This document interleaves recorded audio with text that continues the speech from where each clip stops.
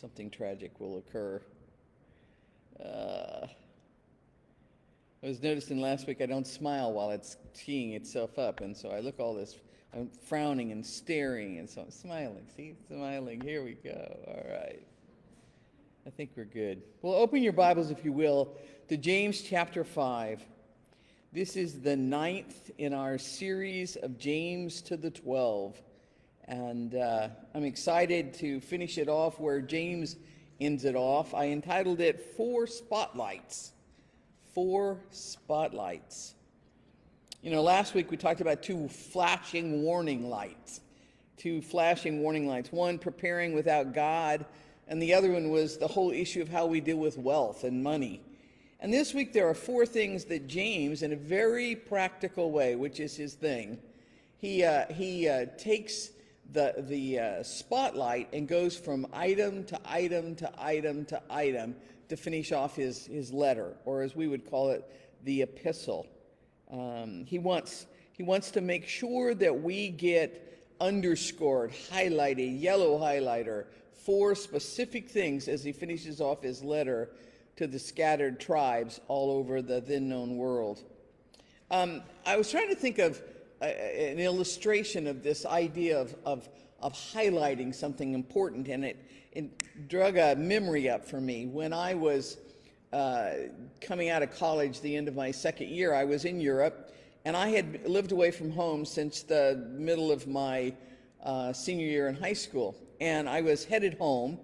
The only times I'd been there during the other 2.5 years were vacations, but I was headed home, and we were going to fly back to the United States. Dad was going to be gone for a while, and I was really, really, really not looking forward to being back at home.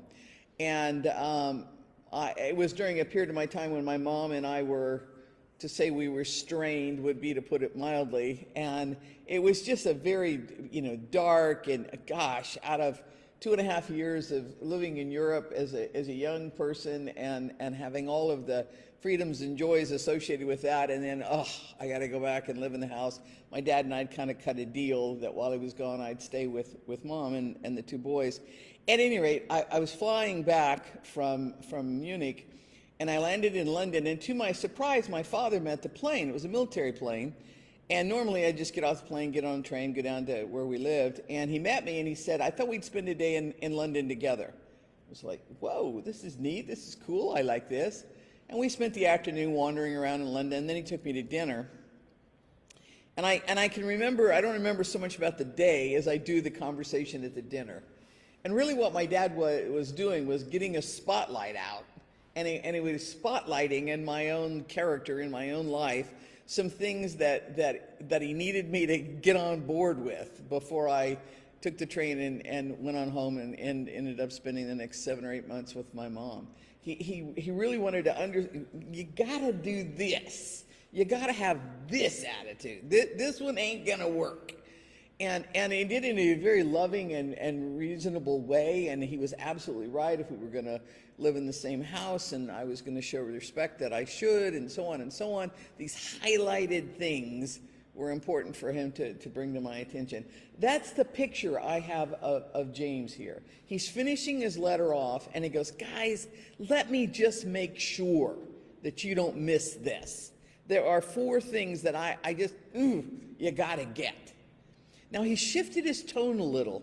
If you're in the book of James, which I hope you are by now, and we're going to look at chapter 5, verses 7 and following. So chapter 5, starting in verse number 7, you're going to see that he uses the term brothers over and over again. 4 or 5 times he refers to them as brothers and sisters. Right there in verse 7, be patient then, brothers and sisters. And he jumps out and uses that term over and over again. He's softening up his tone a little. I've kind of nailed you a few times in this letter. I've really gotten down and dirty with you on a few things. I got in your face on a few items. And now he's not backing off, but sweetening it up a little, making it a little bit a softer a softer impact in his discussion. And he's going to set a context for everything he's going to say. When my dad had that conversation with me, I remember that the context was, Sherry, I realize this and this and this is going on between you and your mom, and that's not good. But the context here is, she's your mother. I need you to stay with her and care for your brothers while I'm gone. Can you do it?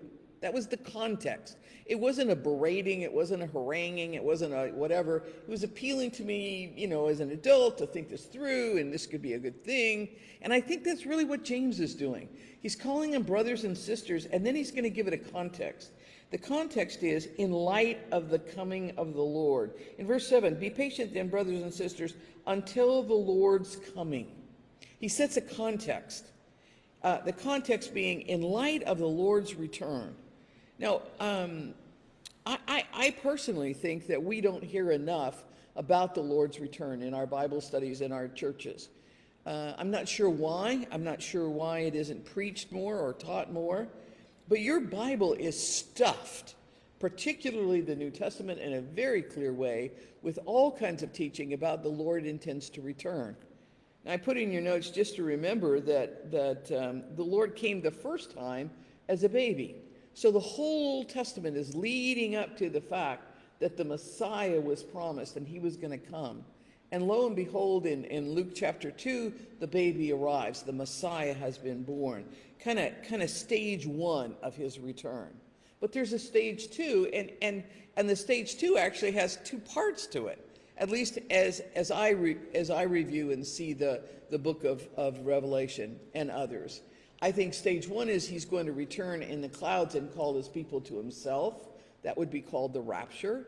And stage two of the second stages is the fact that he's going to return as the head of the army on the day of the battle of Armageddon and stomp his foot on the Mount of Olives and claim his place as Lord of all.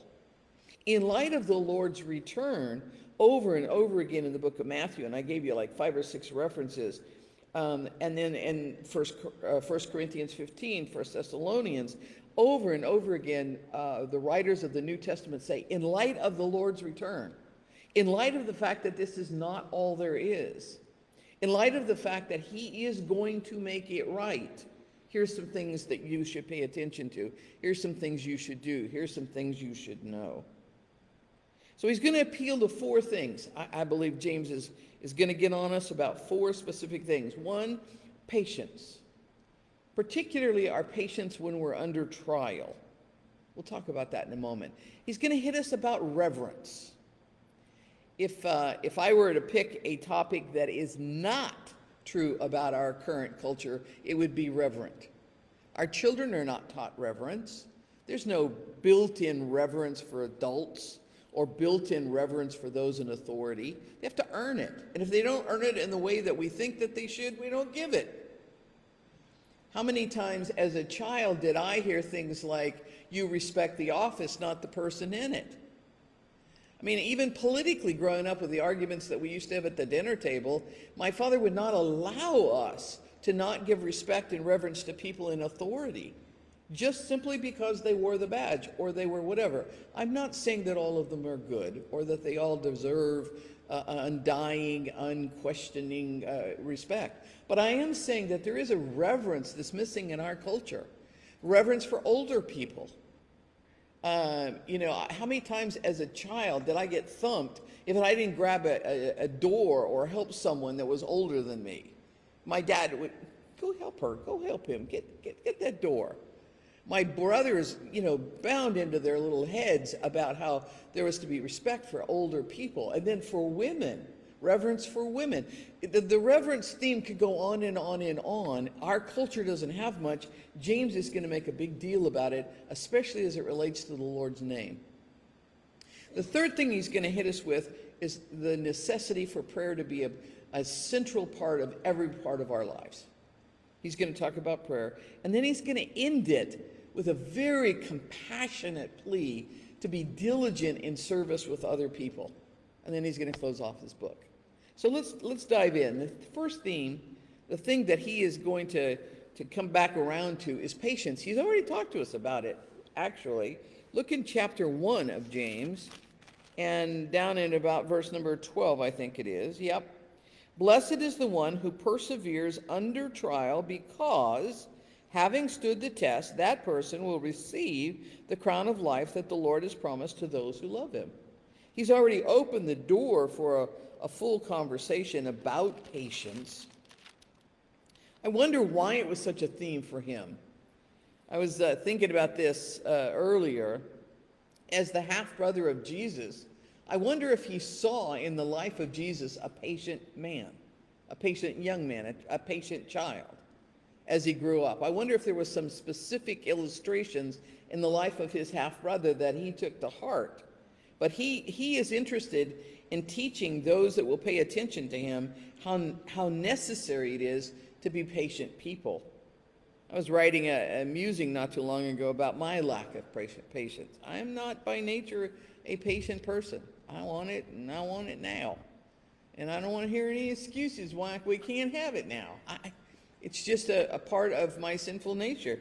He's talking about patience, though, specifically as a capacity to accept and to tolerate delay or trouble, to accept it or to tolerate it. The level of our tolerance for delay. You know, some people just go with the flow. Others, down where I am, very little tolerance. Tolerance for delay, tolerance for any kind of trouble. We've talked about this before. You walk out and your garage door opener doesn't work, and the first thing you're probably going to say is the thing that I said the last time my garage door didn't open. This is a terrible day for this to happen. Well, what's a good day for it to happen? You're going to pencil it in? You're going to get your calendar out? All right, next Wednesday is a good day. The ability, the capacity to accept and to tolerate delay or trouble is a great definition of patience. And the ability to suffer it without anger, without responding, without selfishly saying, well, it affects me. It's all about me. My friend Barb and I have a thing going about people who run red lights. And I'm counting them. We give them scorecards as to how many seconds go by, then they're still running it. My green is going 1,001, 1,002, 1,003. I've got to 1,004 before the cars have gone through the intersection. On a couple of occasions, it was very close that they would have nailed me. And now I never enter an intersection without waiting. I will not, when the light changes, I do this. So you're going to say that? Okay, great. How about you over there? Okay, now I'm going. This business about the ability to suffer without anger, to hold back, to be patient, to wait and see. James is going to use two Greek words for us. One is in verse 7 of chapter 5, right where we started. Be patient then. And that word is a big old word, macrothymesate. It just means be long-suffering. Take a hit, take another hit, take another hit, take another hit. Bob and weave. You hit the one side, turn your head. What does Jesus say in the Sermon on the Mount? Slap this side, turn your head, let him slap that side. It's the long-sufferingness. It's the opposite of keeping an emotional score. Don't we all do that? This is the third time this week I've had to pick up his socks. Right? Or the 12th time she said that. Or this is just like her. Every time she... long-suffering is the opposite of that. It's the ability to let the water just roll off the back. It's the duck that goes quack, quack. Who cares? He's saying, be patient then until the Lord's coming. This is an attitude adjustment. And then down in verse number 11, he grabs another word. Look at verse number 11. He says, as you know, we count as blessed those who have persevered. Different word. Somebody on Facebook, I'm not sure who was that. Was that you, Mona? Somebody made a remark on Facebook this week about how I love this word, hupomeneo. And I do. It's just such a cool word to say, hupomeneo. It just rolls around there perfectly. But it really literally means to remain under, to tuck yourself, like if you put yourself under a table and you reared up your shoulders and you were able to hold it. That's hupomeneo. You can remain that way. No big deal. Just stay there. I got it. That's the way we get the term perseverance. There's a slight difference between long suffering and endurance. And in both cases, what James is saying, we need to be, in a very practical way, patient people.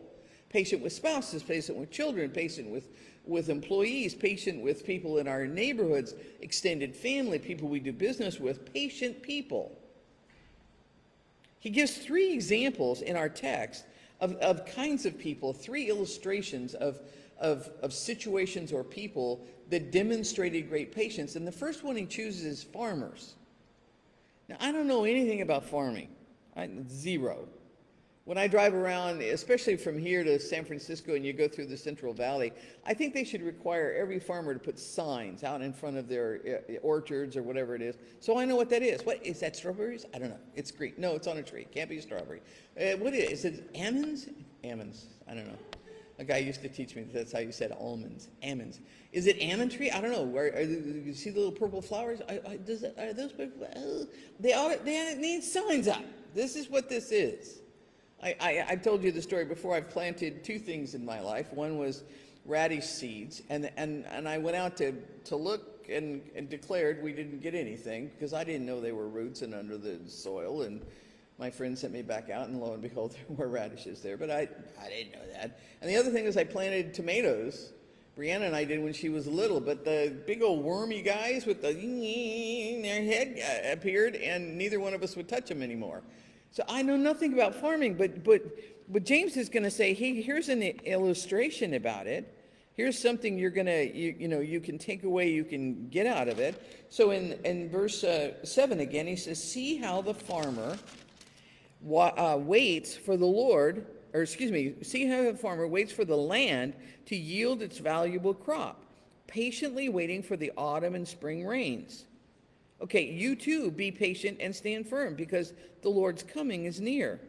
Don't grumble against one another, brothers and sisters, or you'll be judged. The judge is standing at the door. So his first example of patience is a farmer. Stand firm, plant your feet, fix yourself firmly as you wait. And he says they're waiting for the early rains and the late rains. So there's a time period when it's supposed to rain, and everybody knows it, and that's great, and there it is. There's the rain. But the patient person is waiting for it when it's not supposed to come, when you really hope it does. The fall rains and the early rains. He's using them as an illustration. And he says, and don't grumble. Quit blaming your troubles on one another. And the idea of groaning here, stop the groaning part. The groaning is that deep, heavy sigh. And we've all done it. And it's usually accompanied with a bit of a look. Translated, there you go again. How many times are you going to do this? How many times do I have to? Are we going to? That's what it is. James is saying, wait a minute, cut it out. The believer needs to be a person who's developing a sense of patience. And remember, the context was waiting for the Lord's return. The second illustration he gives is the prophets themselves. I'm back in the text on verse number, 10. Brothers and sisters, as an example of patience in the face of suffering, take the prophets who spoke in the name of the Lord. Turn in your Bibles back just a couple of pages to Hebrews chapter 11. Hebrews chapter 11. James is making reference to the people that are outlined in Hebrews chapter 11. We call this the Hall of Faith or the Hall of Fame, those who had incredible faith and are exampled for us. And there are very specific ones called out, Abraham, Noah, Moses, and so on. But look down in about verse 39. Whole list of people, whole list of characteristics of them, things that happened. Well, let me start. Verse 33, he says, all of these who through faith, they conquered kingdoms, they administered justice, they gained what was promised, they shut the mouths of lions, they quenched the fury of flames, they escaped the edge of the sword, whose weakness was turned to strength, who became powerful in battle and routed foreign armies. Women received back their dead, raised to life. There were others who were tortured, refusing to be released so that they might gain an even better resurrection. Some faced jeers and flogging and even chains and imprisonment. They were put to death by stoning. They were sawed in two. They were killed by the sword. They went about in sheepskins and goatskins, destitute, persecuted, and mistreated. The world was not worthy of them. They wandered in deserts and mountains, living in caves and in holes in the ground. These were all commended for their faith. Yet, and here's our patience part, none of them received what had been promised to them. They all did it patiently. They didn't get the reward yet. They didn't get the attaboy or good job or here's the prize that you might have been working for. All of those heroes that are outlined for us in Hebrews 11 didn't yet get the prize, and yet they're an example of patience. Do you know how long the prophets preached and taught? I did a little bit of a look around. Jeremiah preached for over 40 years. 40 years. And they treated him like dirt. Isaiah, 64 years of public ministry. 64 years. And treated very, very poorly. Daniel, whom you know stories about, including getting thrown into a den with lions, he was a minister and involved in ministry for over 80 years. And they did so with patience. With patience. James uses the prophets as an example. And then he uses Job himself. Job himself, in Job chapter 1, after the bottom has fallen out of Job's life, and I won't steal the punchlines. You need to read the book of Job and try to read it in one setting so you can go from chapter 1 to the very last chapter, because you're going to get bogged down in the middle with his buddies giving him advice. I put that in quotes. But read the whole book in one setting. But what's amazing is his attitude. This is what he says when the bottom falls out. The Lord gives and the Lord takes away. Blessed be the name of the Lord. You know, I didn't say that when my garage door opener wouldn't open. I didn't walk out there and say, well, the Lord gives and the Lord takes away. Blessed be the name of the Lord. I didn't do that. Nor am I inclined to do that in other times of stress or difficulties. And yet that's what James is saying. This is one of his spotlights. Guys, develop patience. Let's go on to the second spotlight. Verse number 12 of back in James chapter 5. Verse number 12. He says this, above all, my brothers and sisters, do not swear, not by heaven or by earth or by anything else. All you need to say is a simple yes or no. Otherwise, you will be condemned. Now, you and I know, having just studied the book of James, that James is on a kick of talking about the tongue, how we communicate, over and over again. Turn back to chapter 1. Let's just kind of tiptoe through here. Look at chapter 1, verse number 19. My dear brothers and sisters, take note of this. Everyone should be quick to listen, slow to speak, slow to become angry. Slow to speak. That's the first time he hits us. Look at verse 26.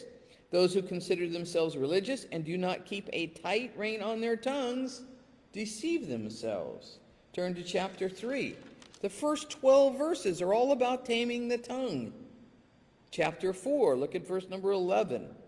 Brothers and sisters, do not slander one another. Anyone who speaks against a brother or a sister or judges them speaks against the law and judges it. When you judge the law, you're not keeping it, but you're sitting in judgment on it. In other words, stop it. Stop judging everybody around you. Keep going. Chapter 5, verse number 9. We just went by it kind of quickly in another context, but look at verse 9. Do not grumble against one another. He spends a lot of time talking about this tongue. He really is focused on us watching what comes out of our mouth. And now specifically in verse number 12 of chapter 5, he wants to talk about misusing the Lord's name or not keeping an oath. The whole idea of having crude speech. I divided it into those three sections because it's really easy for us to say, oh, well, I never use the Lord's name in vain. Okay. But there are lots of other ways to violate this commandment. In Exodus chapter 20, verse number 7, one of the 10 commandments, you shall not misuse or take the Lord's name in vain, for God will not hold anyone guiltless who misuses his name. His name is to have reverence. I went looking, I wanted to see if there were any stats about how we use our language. Specifically, how many times a day we might use curse words. And curse words would be a wide variety of Lord's name in vain and right on through just crude and horrible kinds of things. Do you realize that the guys who do this for a living, they say that on average an American curses one way or another 80 to 90 times a day? That about 1/2 of 1%, 0.5% of our speech is some sort of cursing.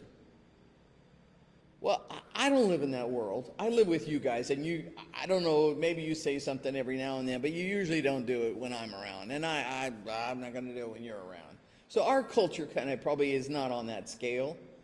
But his point is we misuse the Lord's name. We ascribe to him things that are not true and don't ascribe to him things that are true. We have to be careful about the name of Yahweh. Yahweh is the name that the Old Testament gave for God Almighty. And do you realize that when the scribes came to copy a book in the Old Testament, when they came to the name Yahweh, they would stop, put their pen down, and go take a full bath and come back, and then we would write the name. They wouldn't even write it. And in language, the Hebrew people do not say the name of the Lord. They say a substitute.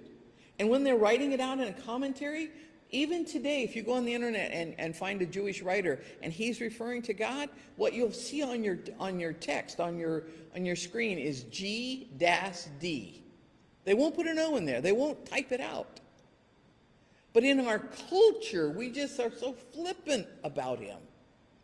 James says, don't do that. Reverence is required. And then he talks a little bit about let your yea be yea and your nay nay. Now he's talking about oaths. In the Old Testament, they didn't have attorneys.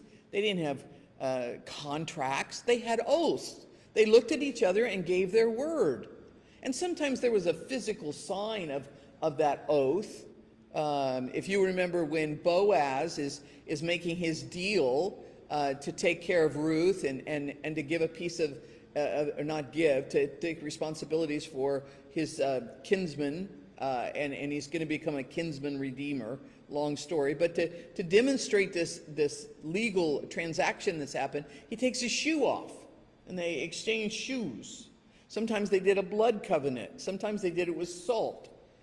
But the idea was that if an oath was given, it was a big deal. We treat oaths very lightly. I'll meet you Tuesday, unless something better comes up. I'll be there by 9. You know I'm never on time.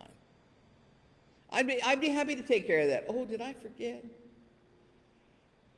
I put down 2 things that I think James would say to us. First off, if we give an oath, we should keep it. Period. Come heck and high water. You give an oath, you say you'll do something, you ought to do it. Period. It's an oath. Numbers 30 says, when a man makes a vow to the Lord or takes an oath to obligate himself by a pledge, he must not break his word, but must do everything he said. Period. You tell your kids you're going to do something, you do it. Now, are there exceptions? Of course. But you go in advance, and you make up for it, and you fix it, and you do better. But you keep your word. A person's word used to matter. If somebody said something to you, that was good enough. A handshake was just the seal of a person's word. Oaths, and then crude speech. Colossians chapter 3, verse number 8 says, you must rid yourself of all such things. And it gives a whole list. And in the middle of the things that we're supposed to rid, he puts in filthy language. Get rid of it. Ephesians 5:4. Nor should there be obscenity, foolish talk, or coarse joking, which are out of place, but rather thanksgiving should be there. Gratitude. Paul's just saying there's no place for crude speech. And you know what? We as a culture often ascribe that to men. But I have been, in situations, circles, wandering around listening, sometimes to some very crude language from women. Not too long ago, I walked into a restaurant, and as I was going to my table, I heard, I don't know, really bad stuff. And it was just two South County soccer moms having lunch with a very free blah, blah, blah, blah, blah, blah, blah, blah. What James is saying, wait a minute, guys, spotlight, there needs to be reverence. What comes out of here, we ought to be very careful we don't misuse the Lord's name in any way, that we don't take oaths and not follow through, and that we watch our crude speech. And by the way, all the euphemisms that we throw in there, so we don't want to say the actual word. Again, poking around looking for stats, I discovered that there were 144 euphemisms for the F word in a particular kind of dictionary. People have figured out how to twist it around so you don't actually say that word, but you say something kind of close to it. I've told the kids here at school that there's a whole variety of words that we use in place of other curse words or coarse words. James is saying, hey, clean up your mouth. Figure out how to say something else. Let your yes be yes, your no, no, and that's enough. He's given us a third spotlight, and he calls it prayerfulness. Look at verse 13. Verse 13. Is anyone among you in trouble? Let him pray. Is anyone happy? Let them sing songs of praise. Is anyone among you sick? Let him call the elders of the church to pray over them and anoint them with oil in the name of the Lord. And the prayer offered in faith will make the sick person well. The Lord will raise them up. If they've sinned, they will be forgiven. Therefore, confess your sins to one another and pray for each other, so that you may be healed. The prayer of a righteous person is powerful and effective. And then he's going to give an example of Elijah. Let me hold off on Elijah for a moment. When are we supposed to pray? At all times. 1 Thessalonians chapter 5, verse number 18 says, pray without ceasing.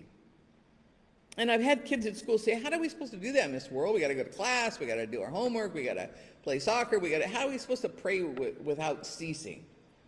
He's not saying that, your eyes are closed and your hands are folded and in Jesus' name you're talking to him. He's saying it's like a default button, like you're a computer and you have a default button. When nothing else is going on, it defaults to that.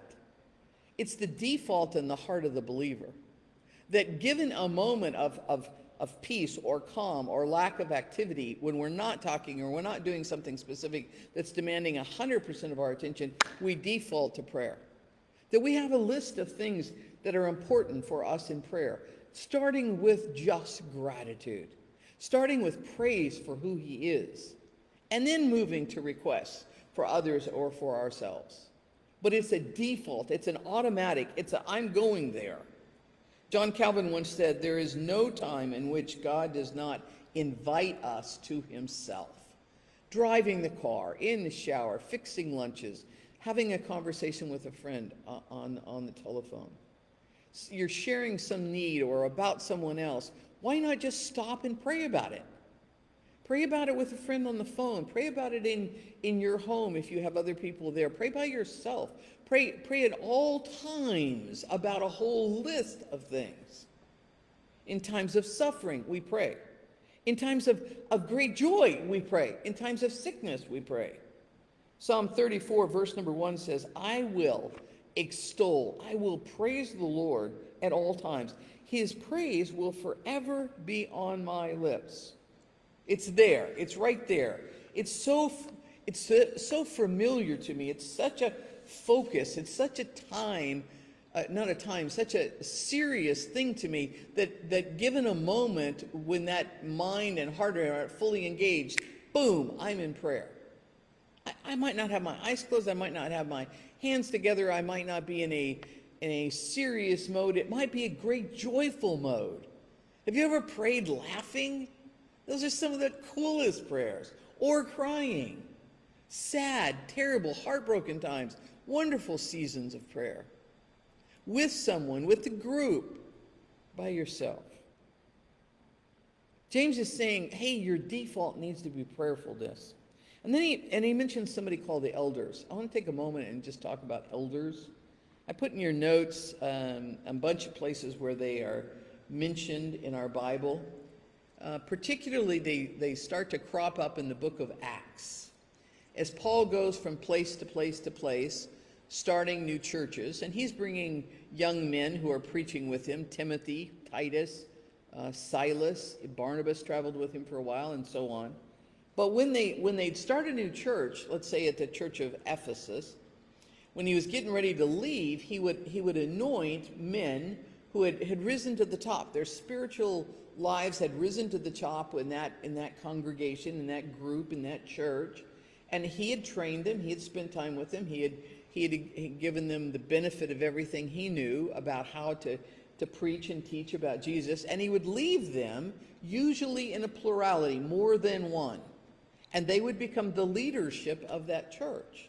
So if you go through the book of Acts, you're going to see elders, plural, being planted in the churches as he moves through Asia Minor and Greece. And then when he gets to the book of Titus, he starts to outline exactly how these elders are to behave. What are the qualifications for them? What do they look like? What do we need to know about their character? He's saying when they're sick, we invite the elders of the church, those that are in leadership, those who are presumably some of those who are in prayerful mode at all times. We invite them to come and anoint someone with oil. Now, anointing with oil is an interesting thing in the Bible too. It was always a physical sign that something that was being anointed or someone that was being anointed had been set aside by God, saying a consecration. He was consecrating them, setting them aside. Another would be sanctification, sanctifying them, set them aside, put them in a special category. So when they anointed with oil, it was a sign of something very special. Kings were always anointed. David was anointed to become king. By the way, Saul was anointed as well. Prophets, most of the prophets were anointed. In Psalm 105, it talks about the prophets being anointed ones. It's very interesting. The oil that was used in this anointing actually has a recipe, and I had never seen this before until I did this lesson, so I put it in your notes. I don't know that you necessarily have to go make this oil, but I just thought I'd tell you how they did it. It's in Exodus chapter 30. But what I want you to see here is the oil itself was a picture of something. Often in the Old Testament, oil was a picture of the Holy Spirit. So when these elders, these spiritual leaders, came to pray for someone and they anointed them with oil, the prayer that they were hoping God would answer and provide a miracle with was captured in a whole setting. We have spiritual leaders. We have oil that's been set aside, a special kind of oil. And then there is the prayer of these people that this person would be healed. In our culture, sometimes it's come down to, all you need is a couple of drops of this special whammy oil. Guys, the power, the significance is not in a couple of drops of oil. And it's not even in the person who's doing the praying. In fact, very specifically, look at verse 15. Where is the power in all of this? Look at verse 15. And the prayer offered in faith will make the sick person well. Wait a minute, don't stop. The Lord will rise them up. This isn't some person that has some special juju, special whammy, some special something another, and it's not an oil that has some special something another. It is the Lord using spiritual leaders, anointing as a sign, a symbol of this consecration that he's asking for, so that this person in our prayer might be held up before God, and God in his gracious mercy might heal them. Now in verse 16, he adds another element to this concept of the prayerfulness. He says, confess your faults one to another. Therefore, confess your sins to each other and pray for each other so that you may be healed. The prayer of a righteous person is powerful and effective. Confess your faults one to another. That's an interesting concept. And I dug up a quote from good old Martin Luther. I love this. He says, we have a strange confessor. His name is one another. Now, let me give you a little historical background. He was, of course, a Catholic priest and very frustrated with the way the Catholic Church was behaving, especially during the Middle Ages. And he's looking at this verse going, wait a minute. I'm supposed to go to this priest and tell him all my sins? No, no, no, no, no. We have a very strange confessor. And that strange confessor is one another. Now, is James saying that my good friend Linda here, sitting in the front, that I'm supposed to go to Linda's house and say, hey, Linda, here is my list of sins that I did this last weekend. Would you please give me some zippy, whippy, whammo and forgive me? No. But what he is saying is, isn't it wonderful that we have the one another's? And when we are struggling, when there is issues in our lives, we can pick up the phone. We can call someone and say, will you please help me? Will you please pray with me? Will you please hold me accountable? I am honestly struggling in this area. I'm not expecting Linda to do one of these on me. I'm expecting Linda to go, it's not so good, Sherry. You need to cut that out. And I'm going to be praying for you now and every day, and I want you to check in. I want to know. Let's keep praying about this. Let's find some verses to memorize. Let's hold each other accountable. Let's not let this go by casually. Confess your faults one to another. The one another's are so important. I put just a few of them down in your notes. Ephesians 4, forgive one another. Galatians 6, and we're going to talk about verse 1, but verse 2 says, carry one another's burdens. I know Linda well enough to know that if I did share a burden with her, something that I needed to clean up in my life, I know that she would carry that burden. She would help me carry it. She would think about it. She'd pray about it. She'd try to help me with it. Luke 17 says we're to rebuke and then repent and then forgive and then repeat. Sometimes we have to go to a friend and say, hey, that's not cool. Stop that. This is not doing your testimony any good, your family's testimony any good. So, a little rebuke, the person repents, they get forgiven by the Lord, boom, on we go. Till the next time.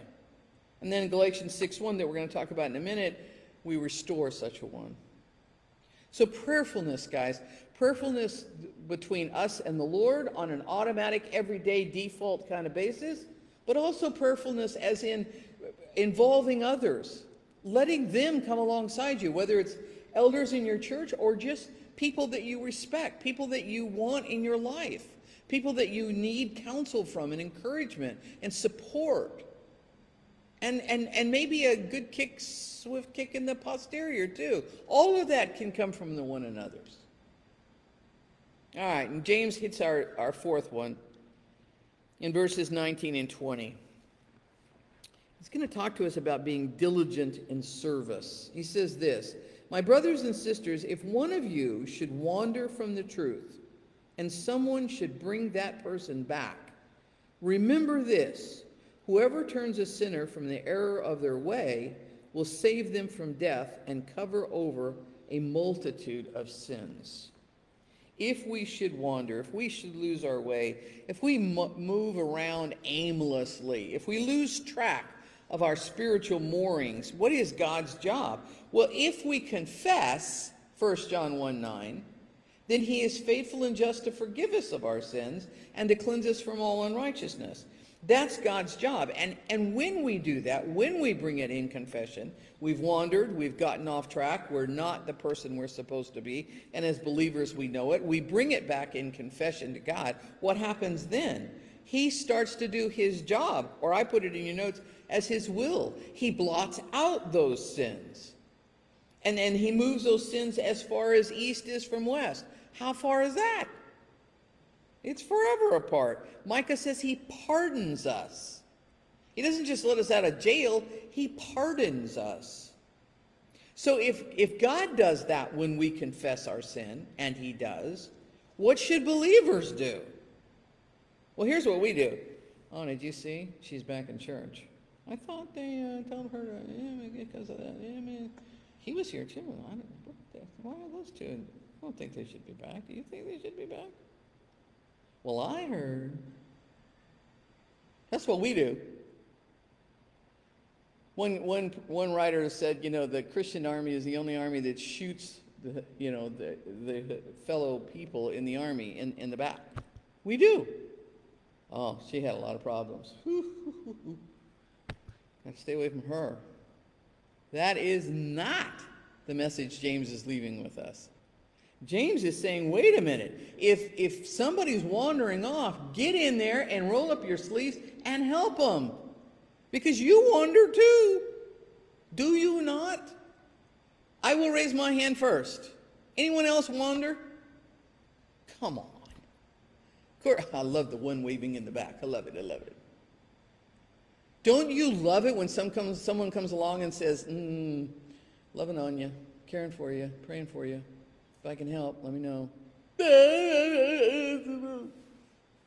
And there's some help. A way to address it. We're all broken. We got pieces hanging everywhere. The Christian that makes it sound like they got it all together, they don't. They're lying through their teeth. Nobody does this side of glory. And what James is saying, we need to be quick. I want you to turn to the book of Galatians, chapter 6.